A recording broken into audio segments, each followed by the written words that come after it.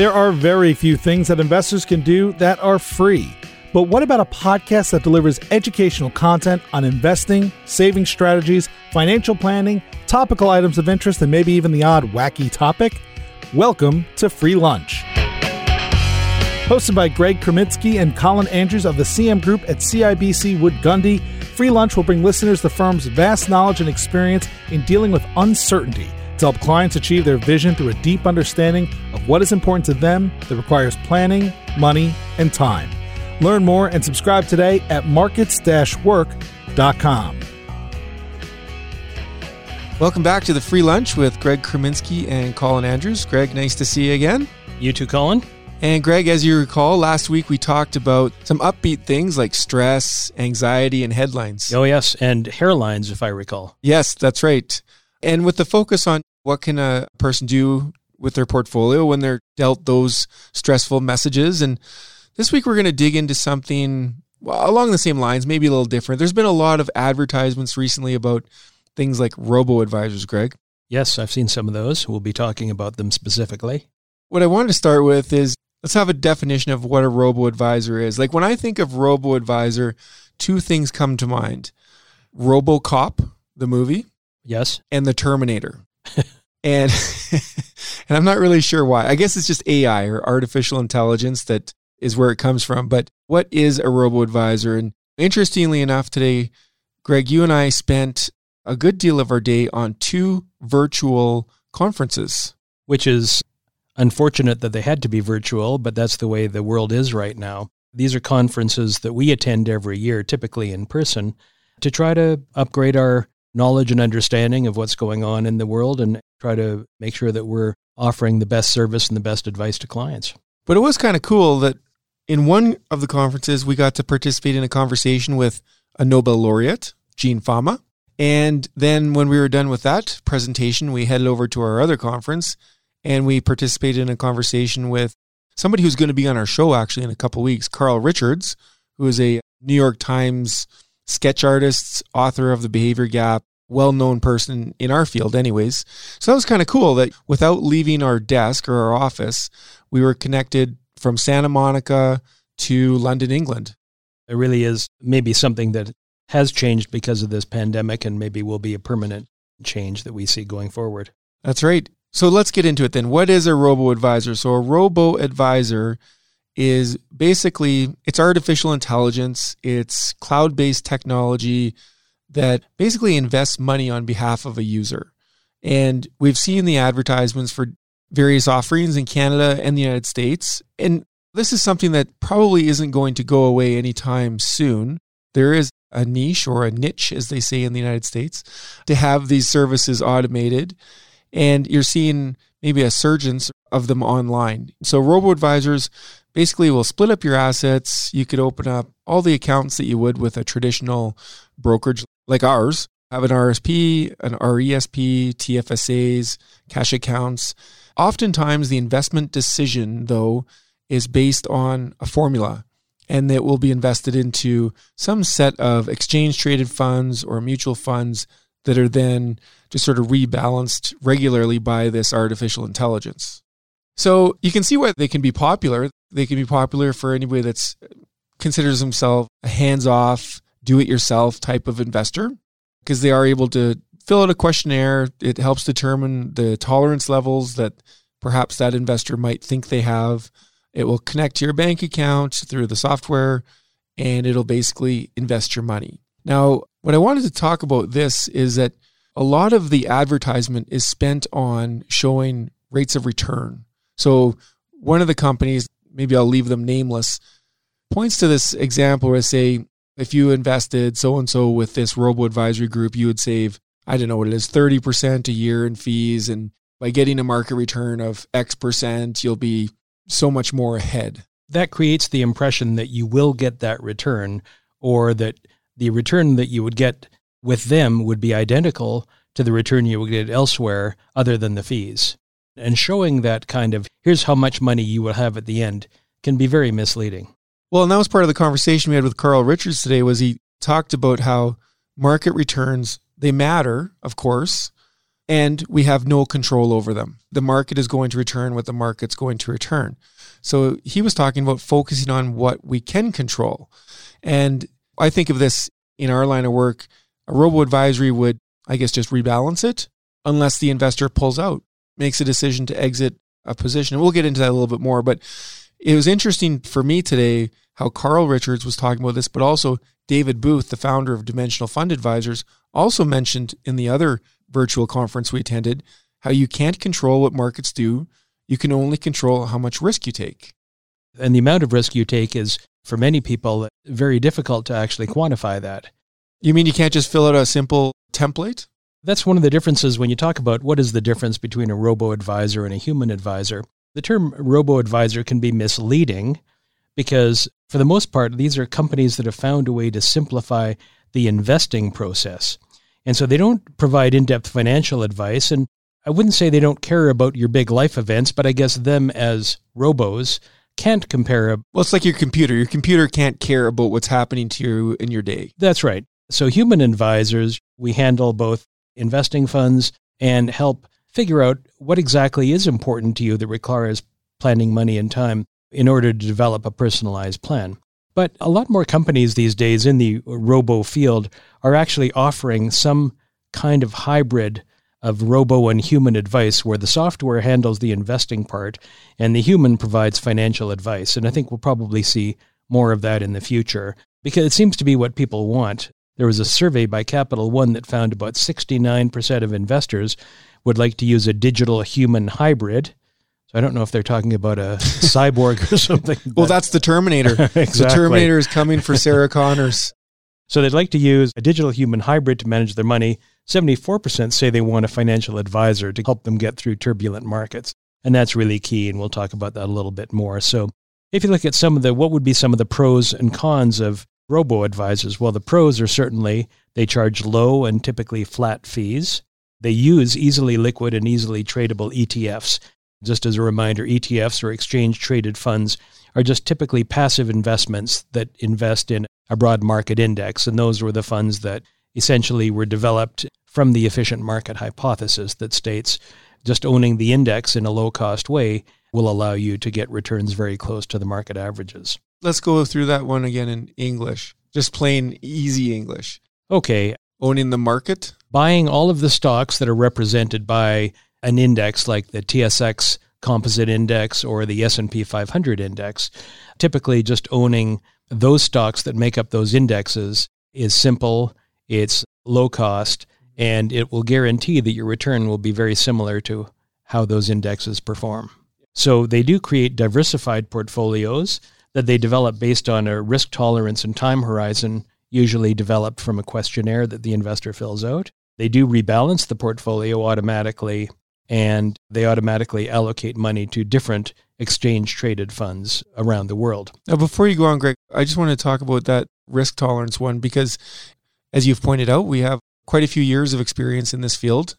And isn't it always the same? When markets are going up, everybody has a high risk tolerance.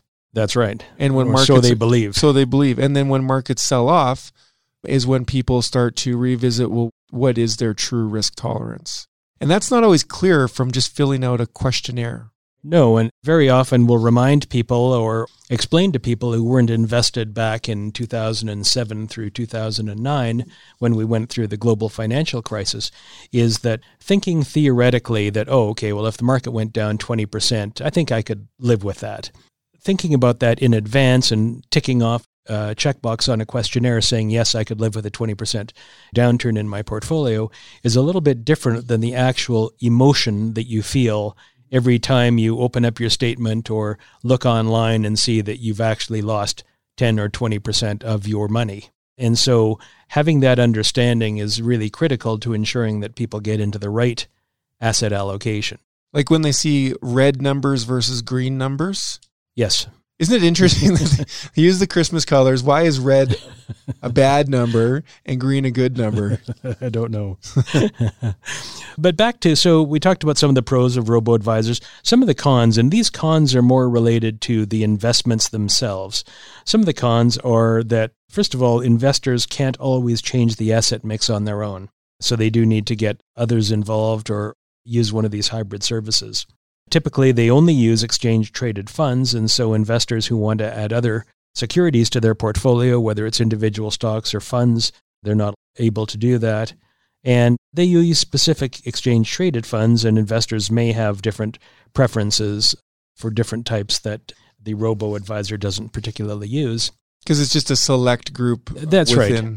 Exactly. And lastly, redeeming isn't always instant like it may be if you managed your investments yourself at a discount brokerage or if you're working with a full-service advisor. So let's just talk about, and we addressed this a little bit already, the potential downside of using a robo-advisor. And I think one of the first things is, as we already mentioned, they're not financial planners. So when you look at the way that certain robo-advisors market themselves, is they market themselves as replacements for financial planners.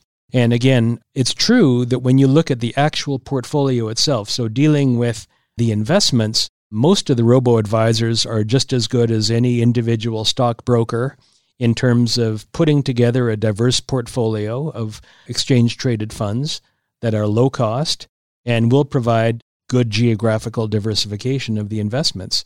And because they're lower cost, then by definition, they're probably better in some ways. That's strictly on portfolio construction using exchange-traded funds standpoint. And portfolio construction alone is really a commodity. You can develop programs as the robo-advisors have done, and there's really no need to pay a lot of money for it. But when you talk about financial planning, a good financial planner does a whole lot more. They get to know you personally. They help you actually clarify your goals, because for a lot of people, they'll say, oh, I'd like to plan for my retirement, or I'd like to spend more time with my kids, whatever it might be. And a human planner and advisor can help actually clarify those goals and then develop a plan that will address those goals and use all of the financial tools and opportunities available to help their clients reach those goals. So robo-advisors aren't financial planners. They use programs that are basically, I would think, relatively, I won't say superficial. They ask a number of questions and they use a very short questionnaire in a sense to try to get at what your long-term goals are, and that may not fully reflect what they really are for every individual. Look, we're not trying to bash everything here. Robo-advisors are probably the right solution for a lot of smaller investors that are looking for some help with diversification and asset allocation, all those good things. Absolutely. And in fact, in many cases, and when I think particularly of some younger people who have what we call a pretty long runway ahead of them, at that point, when I was 25, I wasn't really thinking about retirement. Maybe I should have been, but I wasn't. I was young. I was starting out in my career. And for me, the long-term goal was growth. And for a lot of younger people, they're confident enough in their own abilities to be able to use a robo-advisor to achieve that. You know what robo-advisors also remind me of though, Greg, is like whenever I have like an ailment, a health ailment, and I go to the Google box, as our friend Tim Noonan called it, and I Google it. What's going on? I got this symptom. And what does it tell me? There are two things it always leads me towards. One is that I'm having a heart attack, or two, that I have cancer. Yes. It doesn't seem to matter. I could put in there like my left toe is sore. And if I go down the path far enough, I'll get to a conclusion of one of those two conclusions most likely. Well, Dr. Google maybe is not the guy for you. I know that they market themselves as cheap, and we'll get into a little bit of that later, but compared to relative options, maybe they're not as cheap as people think they are. As you pointed out, if you're using a discount brokerage, you can invest into just sort of like an all-market fund. They're offered by the biggest fund and ETF companies out there. They have lower management expense ratio, so lower costs. If your goal is to just be invested and just not ever look at it, you can do it for even a fraction of the price that a robo-advisor would cost. That's right. So it can't just be about price, because I know that I got a thing in the mail from a company. I shouldn't say their name, but Simple is in it, the word Simple. And in it, it pointed out to me that the fees for their services were about 0.5%, and that the MER, or the expense on the investment product, was 0.2%.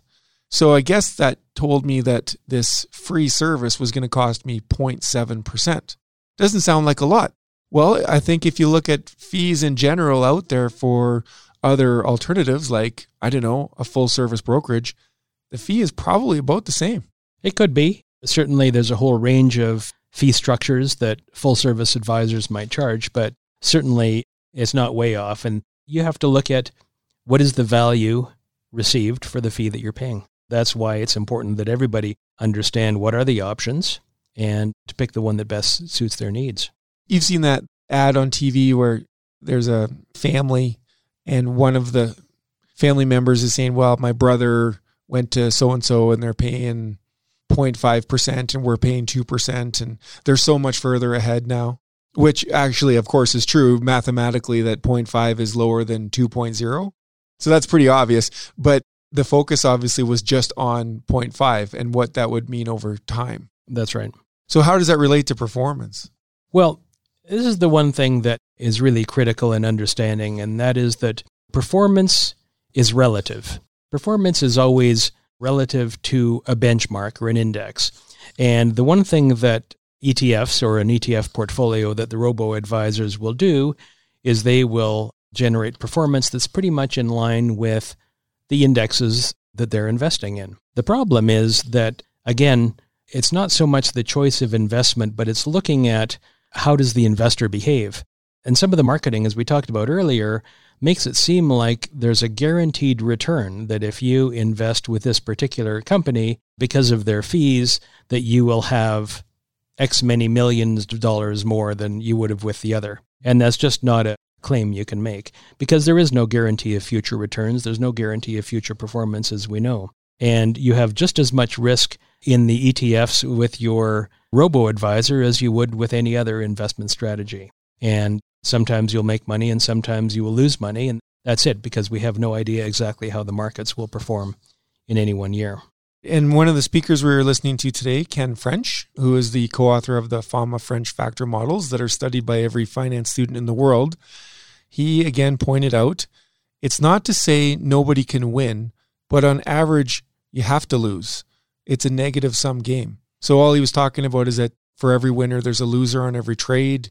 And actually, when you factor in fees, it's actually a negative sum game. That's right. Yeah, so interesting. So let's talk about fintech a little bit. Robo-advisors come from fintech. What does fintech mean? Fintech is just short for financial technology. But I've been hearing the term fintech more and more these days, and it makes it sound new and exciting and just sort of like this new thing. But fintech is not new. No, fintech has been part of technology development in the financial services area for, years? Well, yeah, like 30 years. Think about an ATM machine. I remember the first time going to an ATM machine as a kid with my dad and wondering, well, how do you get money out of it? And I guess if we fast forward that to today, I mean, if I give a check to my daughter, well, first of all, she'd say, well, what's this? Right? She would know what a check is. And then she'd say, well, what do I do with it? And I'd say, well, you take out your phone and you take a picture of it and you deposit it to your bank account. That's very different than going and standing in line at a bank waiting to see a teller. Absolutely. Or going to the store with your Apple Watch or smartwatch and paying for something by just tapping your watch on a small screen. If you think about it, it's a little scary sometimes. Well, it is, because it seems that you could swipe by just walking by. That's right. I don't know. And of course, there's going to be more progression in this area, and it's not like it's going to be constant. Like, change is the only thing constant, is a saying I was always told. And so, of course, there will be change. But like today, I mean, you can bypass a traditional bank and go and get a mortgage online. You can apply for credit at all kinds of places within a few minutes. That's right. It's not something that I know people, and certainly myself, getting older, it's easy to become afraid of the progress. And in fact, we can't be. I mean, because a lot of the progress is making things easier, less expensive, and we just need to learn the technology to make it happen. What does fintech hold for the future, Greg? I mean, I guess as we just talked about, there's going to be continuous improvements and developments, some of them good, some of them not so good. There was an article from Deloitte just recently that talked about how interest rate cuts and the coronavirus have induced an economic roller coaster, which has upended industry assumptions about the immediate future of fintech. So I guess all that really means to me in English is that everything's on hold right now. Just like everything in the world. Exactly. Well, listen, one other item that I want to talk about, and it relates to some of the advertising around both self-directed investing, which we used to discount brokerages, but now it's self-directed investing as well as robo-advisors. And there's one ad out there that really frosts my buns, and that's the one where two brothers are talking about how they're handling their money, and one asks the other ones, "You're not still working with mom and dad's guy, are you?" Wait a minute. You're just upset because you think of yourself as mom and dad's guy. You figured me, busted. But I think one of the things that, joking aside, is we're obviously in the full service investment advice business. And in order to be successful at that and to do the job for our clients that they want us to do for them, we have to provide value for the fees we charge, and clients have to receive value for that. There's a value of advice, really. It's really the value of advice. Like, what am I paying for? What do I get for that? And so we're just thinking about some of the things that we do in order to try to provide the best advice and to help our clients achieve their goals. One thing, which relates to what we were just doing today with the conferences we were attending, is we continually upgrade knowledge about investing, financial planning, estate planning through continuing education programs. Some of those programs are required. We have a continuing education requirement as part of our licensing, but most are from our own desire to remain on the leading edge of academic and industry advances. So we attend conferences and educational symposiums, we take certificate courses to continually upgrade our credentials and our expertise. One other thing we do, well, we understand that setting and achieving financial goals are what matter most to investors. So achieving those goals means more to our clients, our investors, than how an investment performed relative to an arbitrary benchmark or other alternative. We take the time to formalize our clients' goals. As I mentioned earlier, first of all, we help our clients clarify them. We formalize them and document them in writing. This is interesting because this came up in the conference today about how you want to diagnose before you prescribe. Well, sure. The way we operate and the way most full-service advisors would like to operate would be to sort of really understand our clients as well as we can, understanding what makes them tick, why they are doing, what their goals are, and then we can start to provide advice on to how to structure their investments. And it's not just investments. I mean, we talk about estate planning strategies and kids' education and all sorts of things that become part of how do they reach the goals that they're trying to set for themselves. I know we've talked about how more than likely we're probably the only person outside of their family who cares as much about their money as they do. Absolutely.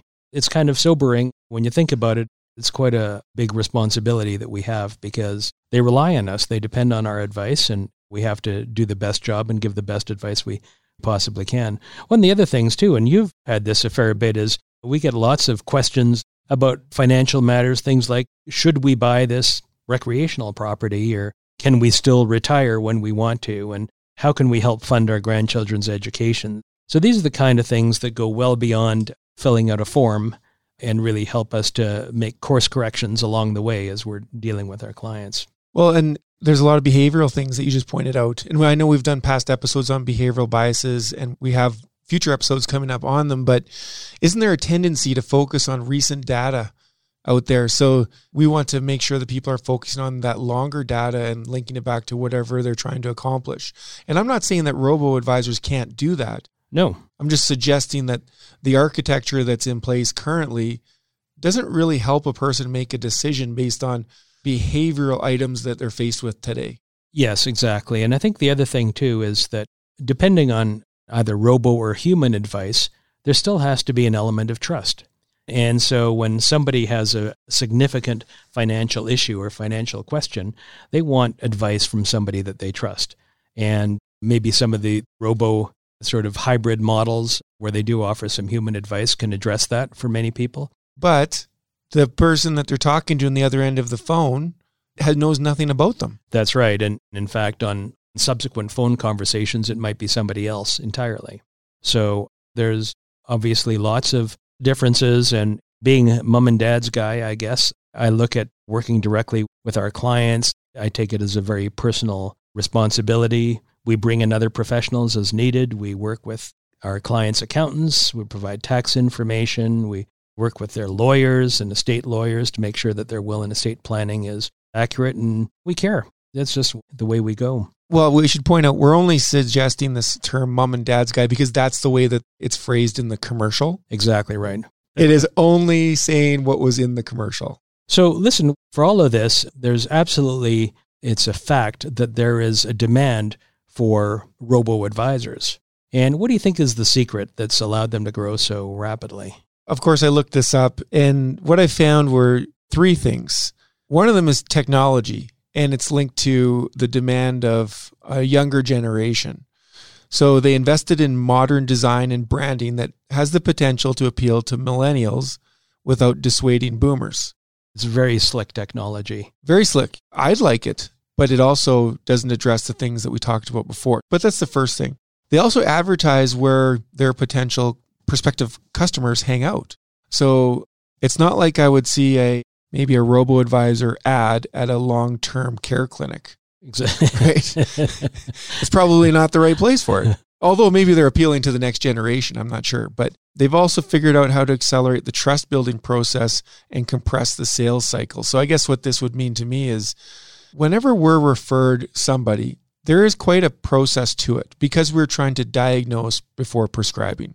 We're trying to make sure that we totally get the person's situation so that we can gear them or drive them in the right direction towards, as you say, what they're trying to accomplish. There would be an easier way of doing it by just simply, cutting the diagnosis short and prescribing early. And I think that with some of the slick technology that is involved in some of this, I sound like such an old man when I say the slick technology that these millennials are using, but I don't mean it that way. I have a lot of respect for millennials, and I have a lot of respect for boomers and even my own generation, which I think is Generation X. Everyone has its own set of unique challenges and circumstances, and they're all just trying to figure it out within their own demographic. That's right. And I think the robo-advisors and the firm with simple in its name, I think they've done some things really well. They have made it simple because they've created a platform, a technology platform that really guides you through a process. But when we look at what does this all mean? I mean, in the end... Wait, I'm supposed to ask you this. Oh, okay. Greg, what have we learned today? Oh, thanks for asking, Colin.